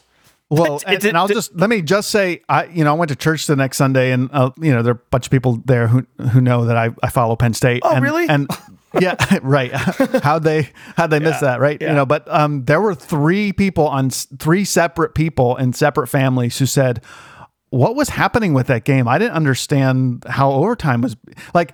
Nobody knows what's happening, and as we saw it unfold, let me just say, it is awful. Yeah. It is a terrible, terrible, abysmal way. It's an atrocity. It's shocking to me that they didn't actually field test this as a way to decide actual NCAA Division I football games. It's like worse than shootouts in soccer. It's worse than shootout. Like soccer doesn't even like the shootout format for their own sport, but they do it in some instances. I would rather have ended in a tie. Absolutely. At the end of 2 overtimes. Absolutely. Than to do that. Absolutely. Atrocity. So would any team that loses in 9 overtimes, by the way. But I mean, but not just for because that way would have preserved Penn State's record. No, because it was a pathetic excuse for college football. It was a pathetic excuse for college football. And a disservice to the way you have to prepare for college football in general from a coaching perspective. Like I can't, like, how do you prepare your team? Here we're going toe to toe, 2-point conversions. You're basically saying, let's play rock, paper, scissors. I mean, it feels that way. Or even worse, flip a coin. Let's flip a coin. Let's flip a coin. I mean, what's the difference with, like, why don't you just trade 35-yard field goals?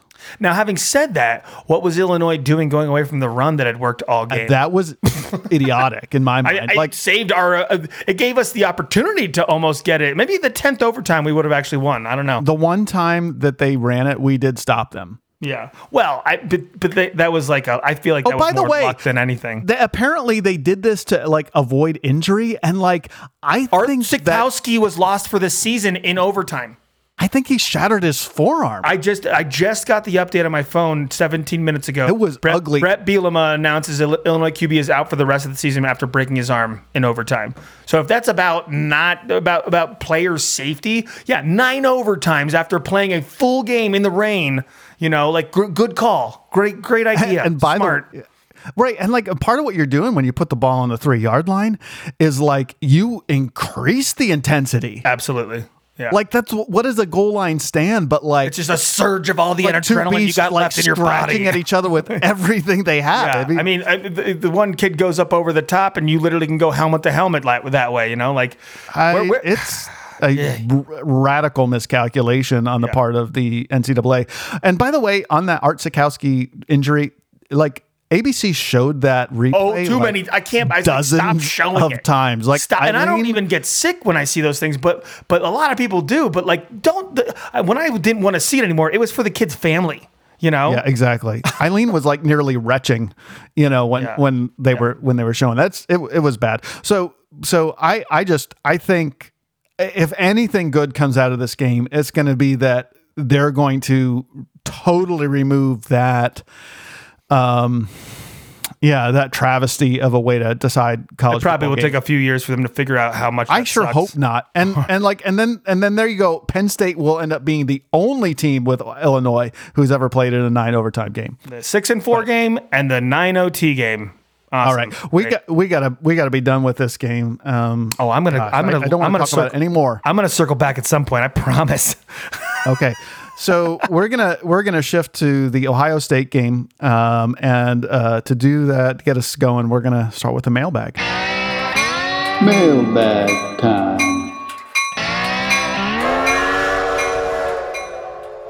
All right, so mailbag time. Love that little ditty there. My question for this is from Adam Wolf. Thanks for writing in. And he's written in before. He actually got this out to us while we were in the middle of recording. I miraculously checked the email and saw it here. So my question and by the way, real quick, we are recording on Monday for the record. I just wanted to clarify that it is Monday. My question for the two of you is: after Saturday's loss, how does Penn State correct course and go into Ohio State and steal a win? And Andy, why don't you just go ahead and answer that? Yeah, this is. I mean, it's going to take a miracle. It really is going to take a miracle. I think you're right. I think it's literally that's the only thing I could possibly come up with is miracle. It's like in the only, like, saving grace that I can figure out as to how it's possible is just how many head scratching underdog unranked teams have won games like this season, and even though Ohio State has already lost one, I don't to Oregon, who's a top 10 team now.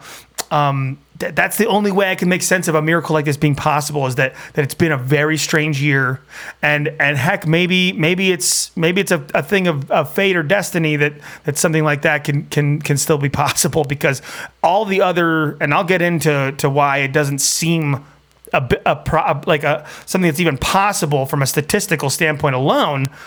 Ohio State just seems like they got it going on too much, and I don't know what Penn State's going the exact opposite direction right now. Yeah, momentum-wise, these teams are headed in exact opposite directions. Look, Illinois just beat Penn State. That's something that I would not have thought possible. Illinois had a game plan. They made a lot of mistakes, and somehow those mistakes didn't, come back to bite them. Penn State had a lot of opportunities to win. We were unable to capitalize on those. So if roles are reversed and, Penn State comes in with a simple game plan that we're able to execute, whatever mistakes we make don't end up biting us, and Ohio State somehow totally collapses and can't, finish us off. We could pull an Iowa on these guys and grab a bunch of turnovers and get 17 points off of turnovers or something like that, but it's going to take something fluky like that, I think, for us to win this game. I think it would have to be. It's going to be hard. Which, by the way, in all likelihood, that's the fluky way of winning is about the only chance we have, because that's how we won in 2016, and that's just how it is against Ohio State. It's like they have to beat themselves almost, right? You mean 2 weeks ago I would have said, our best versus their best, we have a shot. Right, but at this point I got to say it's not looking good. I'm surprised that it's only a 17.5 point spread right now for Ohio State, to be honest with you, because they're playing in the Horseshoe, where we basically almost never win, and they always protect that place, and they're on a roll, man. But yeah, let's move on. He goes on to say himself, he goes, I think it will need to be, he says, I really don't think we have enough of a running game to have a balanced attack. He goes, I think it will need to be through the air and adding in different wrinkles, which, Frank Clifford will need to be healthy for that. A major wrinkle. Yeah. Our wrinkles are like the Tyler Warren Wildcat, which are only for short yardage situations. The other wrinkles, I guess, would be like if Jahan Dotson's throwing, wide receiver reverse passes or something like that. But I think almost none of Illinois' gimmicks worked. I guess maybe there was one. They went back to that well several times, and we were ready. They just said, "Hey, we're going to pound it down your throats, make you stop us, hold on to the ball, frustrate your offense," and that's what they did. He has one follow-up question here, Andy. What is it? And he goes, also, what are your thoughts with Franklin? I know lots of people are quick to hate on him and say he needs to go, but I think he is the right guy and he's building the program properly. He goes on to say, at least the first few years, he was dealing with the aftermath of the sanctions, and it has taken a lot of hard work to get to this point, which I totally agree with.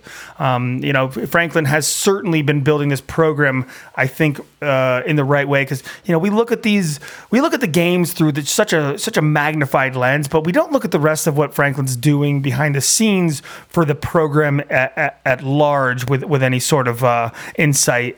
So that's tough to measure what Franklin means to this university, because all we really talk about are the wins and losses and how they looked and what we're ranked and have we won a national title and are we going to get over the hump? And it's like there was a lot more to a college football program than wins and losses. And obviously when the program is built the right way, you could focus on just the wins and losses, but you don't focus on how much work goes into all the stuff behind the scenes. But and quite frankly, sometimes Franklin.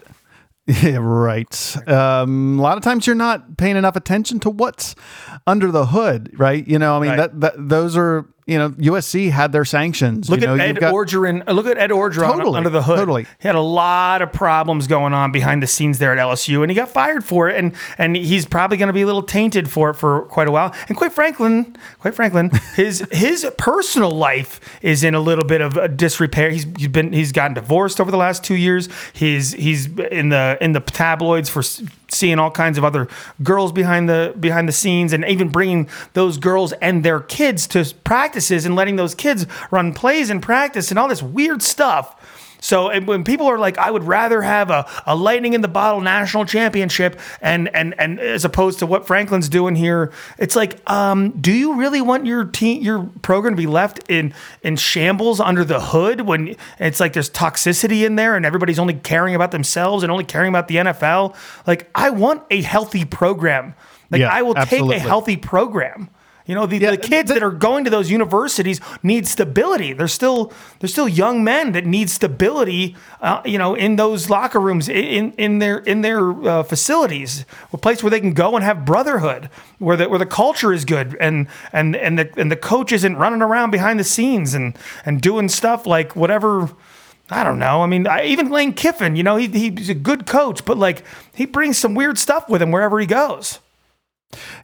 I was low on Saturday. I was super low. I mean, it was one of the more miserable experiences of my life, at least in terms of watching a football game that I cared about. And yeah, I hated it. And there's a lot that it's exposed about this Penn State team that I feel differently about it now than I did just a few weeks ago. But, what I said last week, I want to just bring back, by way of, answering this question that Adam has said, question about Franklin. And that is just to say perspective is really, really important. And, what you've just shared, bro, I think is some really helpful perspective. Like, there are things that are more important than winning, and especially winning in the short run. A couple things happened to me this weekend. But with my own family, one is that my daughter has been on concussion protocol for the last 2 weeks, and she's continued to struggle to heal with that. And as bad as I felt about a football game, it's just a game. My family's health is more important. The second thing that happened is that my son was in an accident on Friday night. He went with some buddies to go see Field of Screams. He wasn't driving, but one of his friends wasn't his fault. They were rear-ended, coming off of the highway. Guy smashed into him, at highway speeds, and everyone in the car was healthy, and so all the pressure that we feel about this game, it's a reflection of the millions and millions of dollars, all the hype that goes into it, all of the prestige that we try to, and the truth is, in the grand scheme of things, it's just one tiny little sliver of what makes life fun. And when it doesn't happen, we were talking about it last week in the SEC. Exactly right. It just means too much, right? So let's not make it mean too much that we can't let the actual reason that the program exists just float away just over wins and losses, Yeah. I've always hated those reactions. It's I never liked the team anyway, right? Right. So that's part of how you don't yourself get upset, right? Emotionally unbalanced or emotionally But I also don't it's I love my team 2 weeks ago, and now I hate them, and they're a bunch of bums. Both of those. Franklin had us back in the top 4. Amazing. And then obviously he loses 2, and everyone's completely off the Franklin bandwagon. Part of our our call to grow into mature human beings is that we've. Man, we are just teaching people lessons today and last week too, man. I'm kind of putting my other hat on. People to be bringing these lessons to you. Well, but look. I mean, no, you're not wrong. But to be able to care deeply about something, and then not lose your crap when it goes poorly, to kind of stay in there and say, this stinks. I hate it. I'm really sad. I'm really angry. It's childish to not see a larger picture. But to be able to hang in there and stay connected with it without wanting to blow the thing up. So perspective. Yeah. I like Franklin. I think he's got years in him. And I hope he gets there eventually. Yeah, and this is by the way a first for Blue and White Brothers. We have had a second entry, late entry into the mailbag. Both of these entries came in during recording, so we got one more and another familiar name to be throwing this in here, and obviously keeping with tradition now for the last couple of weeks. Joel Bettner has wrote in the next true and false. He says, Andy, true or false? Our loss to Illinois is the equivalent to Michigan's loss to Appalachian State. I say false. I also say false, though it's both better and worse. It's better because different. it's to a Power 5 team in conference. Yeah. And I think another thing that we were saying last week is that these are Division I athletes. These are top recruits, and both of these teams are trying to win. I mean, come on. All right.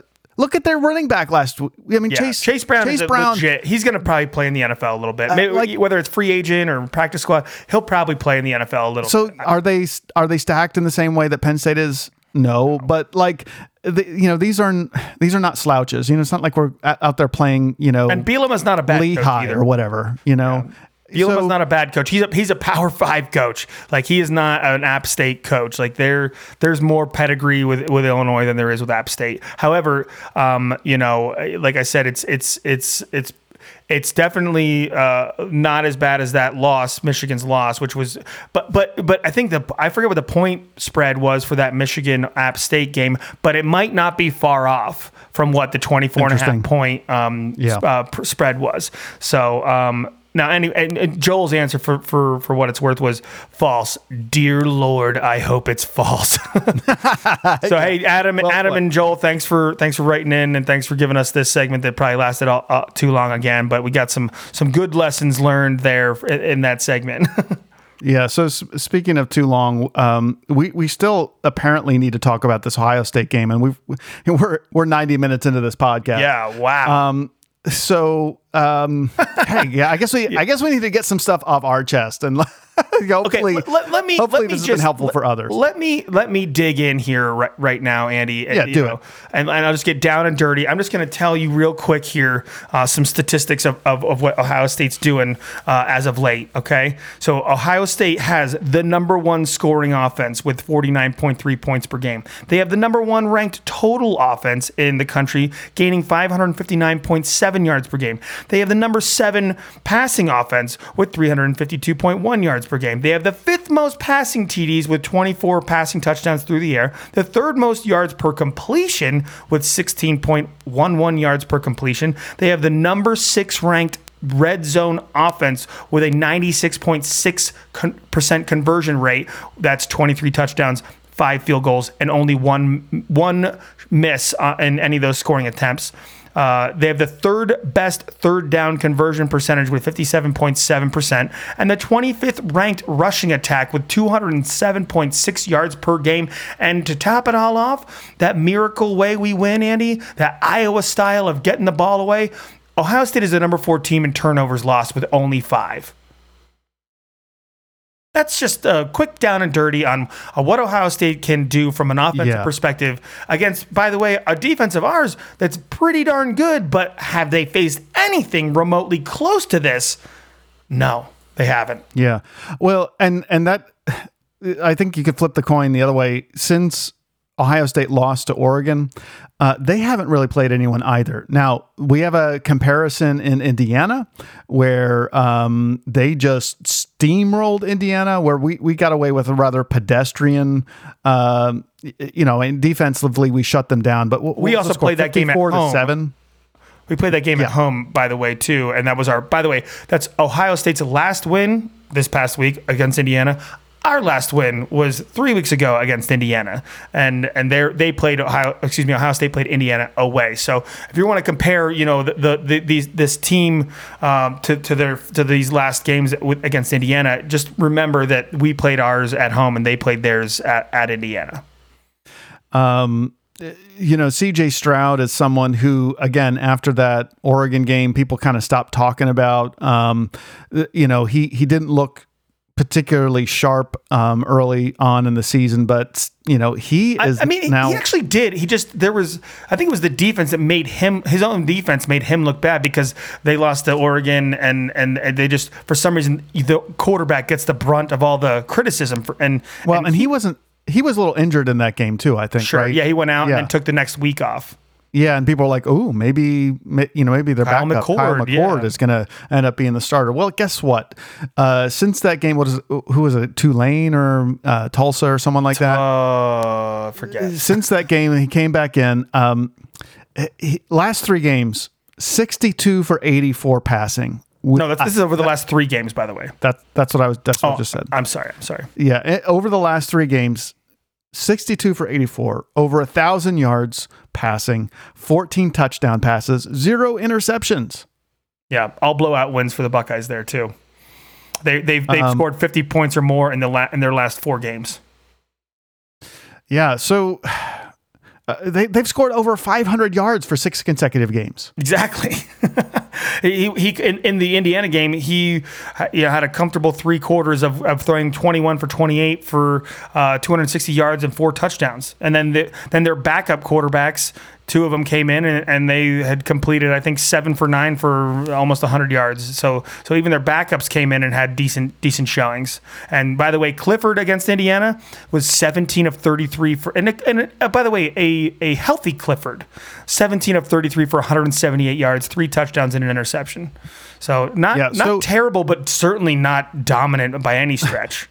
So we were talking about movie titles for that Illinois game. Like, if this is a trailer for the Ohio State game, this is like a trailer for a horror movie. And not like one of those like intelligent like thrillers, like A Quiet Place or something like that. This is this is a slasher movie. Where this is a Nightmare on Elm Street style stuff for sure. Oh my gosh! And our worst nightmares are coming true, and we haven't been able to. We haven't woken up yet. That's what's going on here. Yeah. Sorry. Yeah. Moving back to what we're talking about, Ohio State. The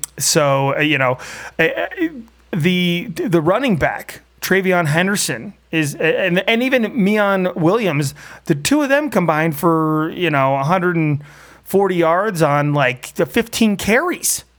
Like they didn't even have to rely on their running backs, who are both studs and are averaging upwards of 6+ yards per carry. I don't have those numbers in front of me, but like they average almost 10 yards per carry between the 2 of them against Indiana. And Indiana has a decent defense. The only way we win this game is going to be like Independence Day, the old Bill Pullman movie with Will Smith, where like the overwhelming force of the alien invaders, it somehow like you find like their like single weakness and somehow exploit it. Like, they are not showing themselves to have weaknesses at this point. They have shored up the problems that everybody thought they had, in the first few games of the season. They have shored them up, both on offense and defense.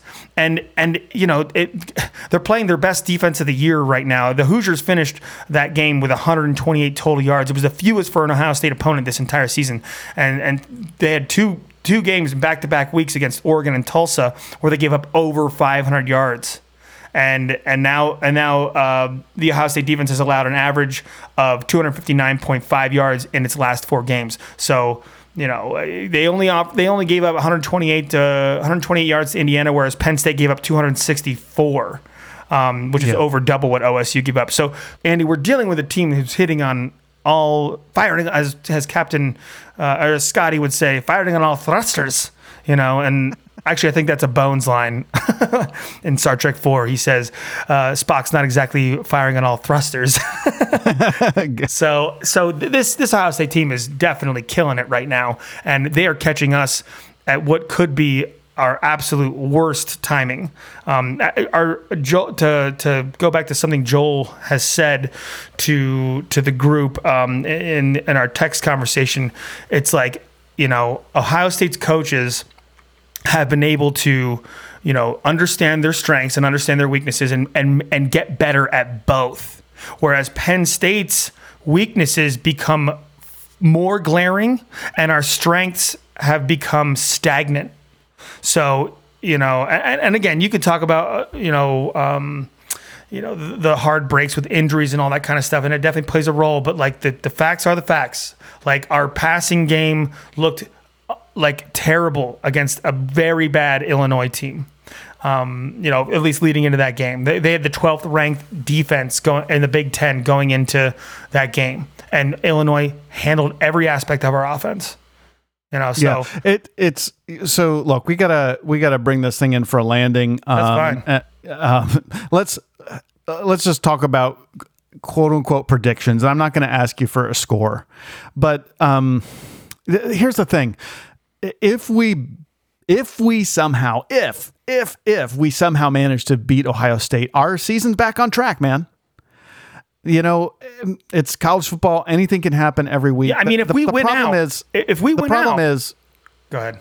Hold on. The problem is, like, all too often Penn State's been on the receiving end of the underdog win, where we're the one who's taking the loss, and very rarely are we on the giving end of the underdog win, where other than that 2016 Ohio State game. Right.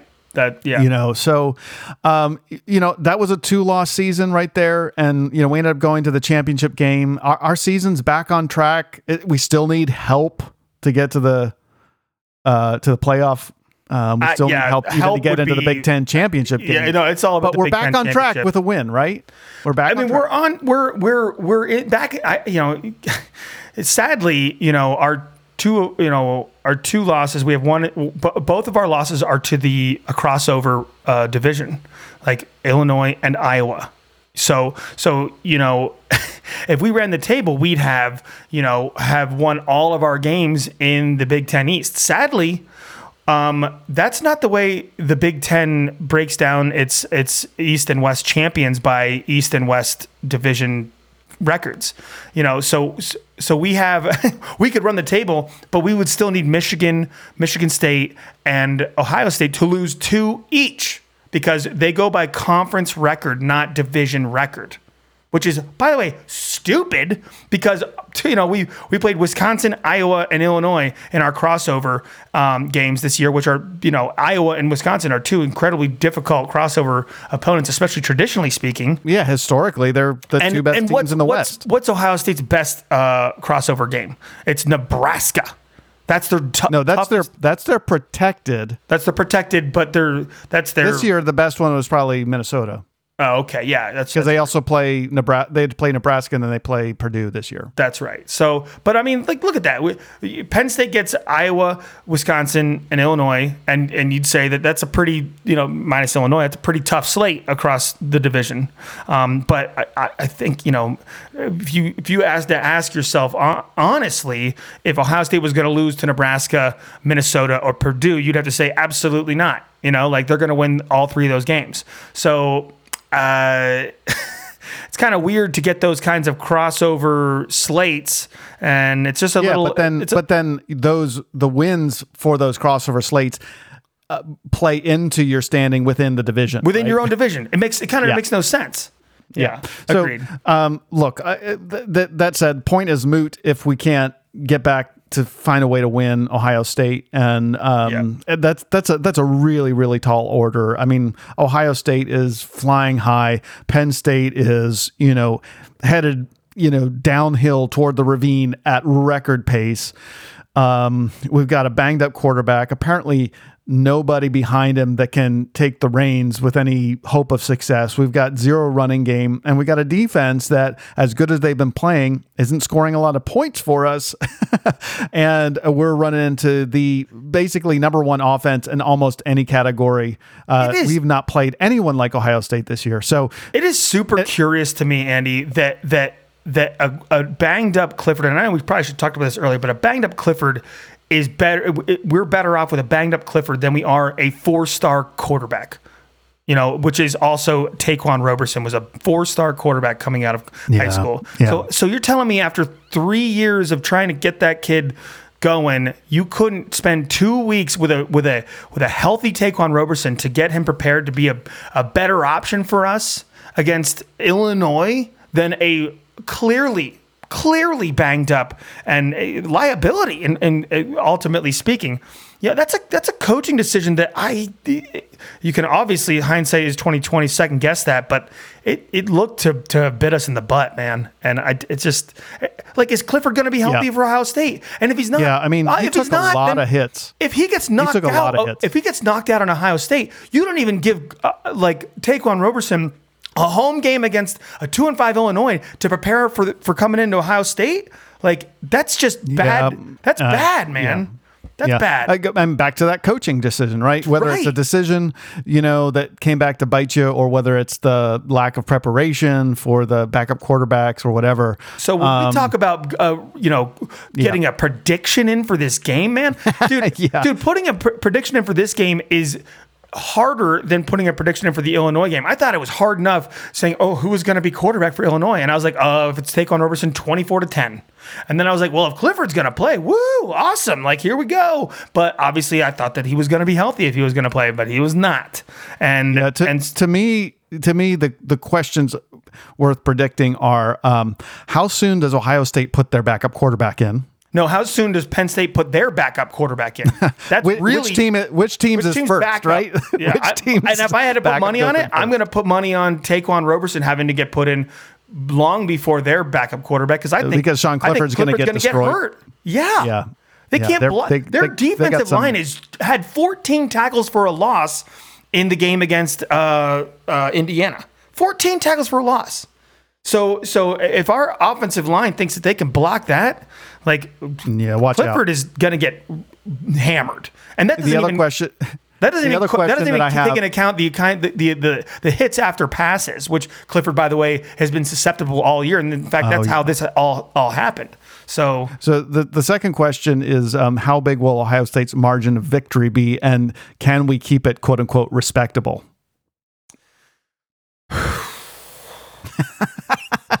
Right? I mean, 17.5 is way too. I'd have to take Ohio State on the 17.5 because I don't think Penn State can muster the offense to. Let's put it this way: I don't think Penn State can score over 20 points, and I don't think we'll stop Ohio State from scoring more than 40. Yeah, I think that's very reasonable.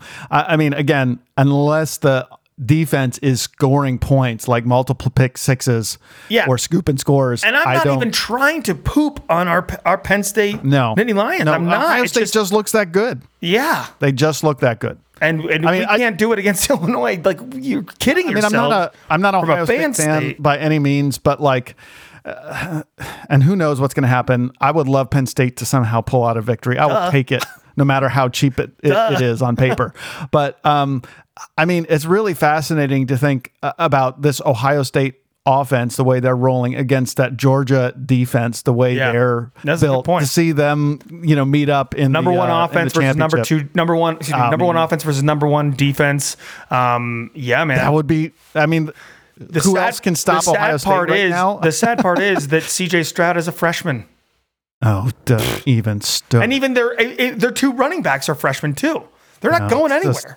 No, it's sad. Franklin should get out while he can. I mean, I don't know. Man, it's probably if he does leave, like I don't necessarily know that the grass is greener for us, but maybe we could find a way to get through it and be better for it. But there'll be someone out there, no doubt. But I do like what Franklin's done. It's a tough road here in the Big Ten East. Once we get to a 12-team playoff, will we have a better path? Definitely. But Franklin's still got some work to do on his own approach, even to get us there into a top 12 regularly.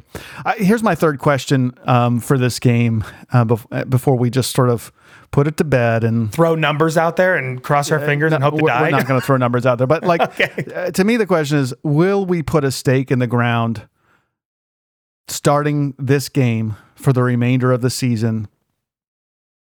Or are we going to put our tails between our legs and, revert to 2020 form? Yeah. I mean, that's sad to think about. That's where we are here, we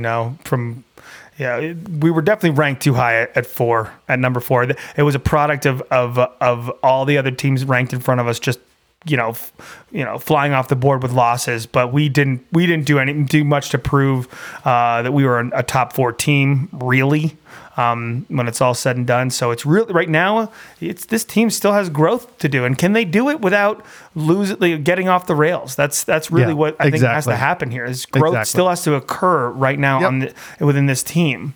Look, a 2-loss season, even a 3-loss season, there's a lot that's respectable about that. You go below 4 losses, and you're going to get for sure some loud voices. We definitely risk going off the rails here, and it's gonna take some real focus by this team and by these coaches, regardless of the outcome. Take some real game. Guts and some real, just leadership. Yeah, leadership for sure, absolutely. And I know that there is leadership on this team. It's just we got to see it on the sidelines. You got to see it, in the plays. And I'm quite Franklin. I want to see it from Franklin.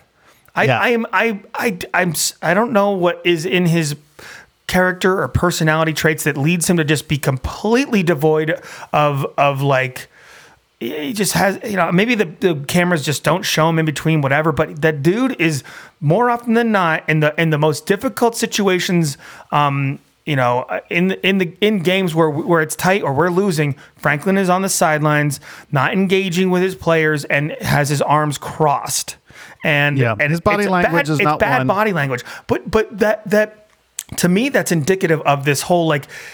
He tries to be an even-keeled, process-driven guy, and it's just like I don't know if that helps his team have a heightened sense of urgency in the moments where you need urgency. You can't just be even-keeled at all times. Sure, that's great in like a 30-year like marriage. Or 40-year marriage or 50-year marriage. Hey, maybe he wants a 30-year marriage with Penn State, and that's what he needs. But in order to win against the big dogs, you got to show some fire, and you got to get your players fired up on the sideline to have that sense of urgency. Like go out there and knock someone's head off. Like do you think he's maybe like hair's on fire? Do you think maybe he's like Bruce Banner? Like dude, an 83-year-old Joe Paterno had more fire on the sidelines when his team was losing than Franklin does. But when Franklin's team is scoring points and having fun, he'll jump around and chest bump and all that stuff. But an 83-year-old Joe Paterno has more fire in his pinky than Franklin does when he's losing. You can see Franklin's excitement when they're winning. Like he is a passionate guy. And I just wonder, like, is he kind of like a Bruce Banner where it's like, if he lets that negative emotion get a hold of him, it's bad. And like the only way that he can avoid that is to keep a lid on it because there is something there. And I just wonder what it's going to take to trigger that Hulk inside of him. Maybe it won't be good, but I hear what you're saying. You'd like to see something coming from the coach that's gonna motivate the team, from the top down to kind of like snap them out of their, whatever it is that's keeping them in that daze. Well, look. We've talked about this. How is this our longest podcast of the season that we ended up talking about a loss and an impending disaster? I mean, we're so terribly undisciplined here. We're going to be done for today. And I'd like to say for all of you who are still listening, tuned in, thank you for sticking with us. Yeah, stick with the team. Thanks for those who've shared the mailbag questions. Keep them coming. Continue to send in your questions and your comments, and we'll try to get to them each and every week. Want to also encourage you, if you're enjoying this podcast, to put in a rating or a review on Apple Podcasts to help our search results move up. We'd love to let other Penn State fans find us. With that, bro, it always starts with I love you. And it ends with I love you. Keeping it in perspective, right? Keeping it in perspective and keep cheering on your blue and white, Coach, that's team, right. Players, everybody. All right. Thanks for being with us. Let's have success with honor, and we are Penn State.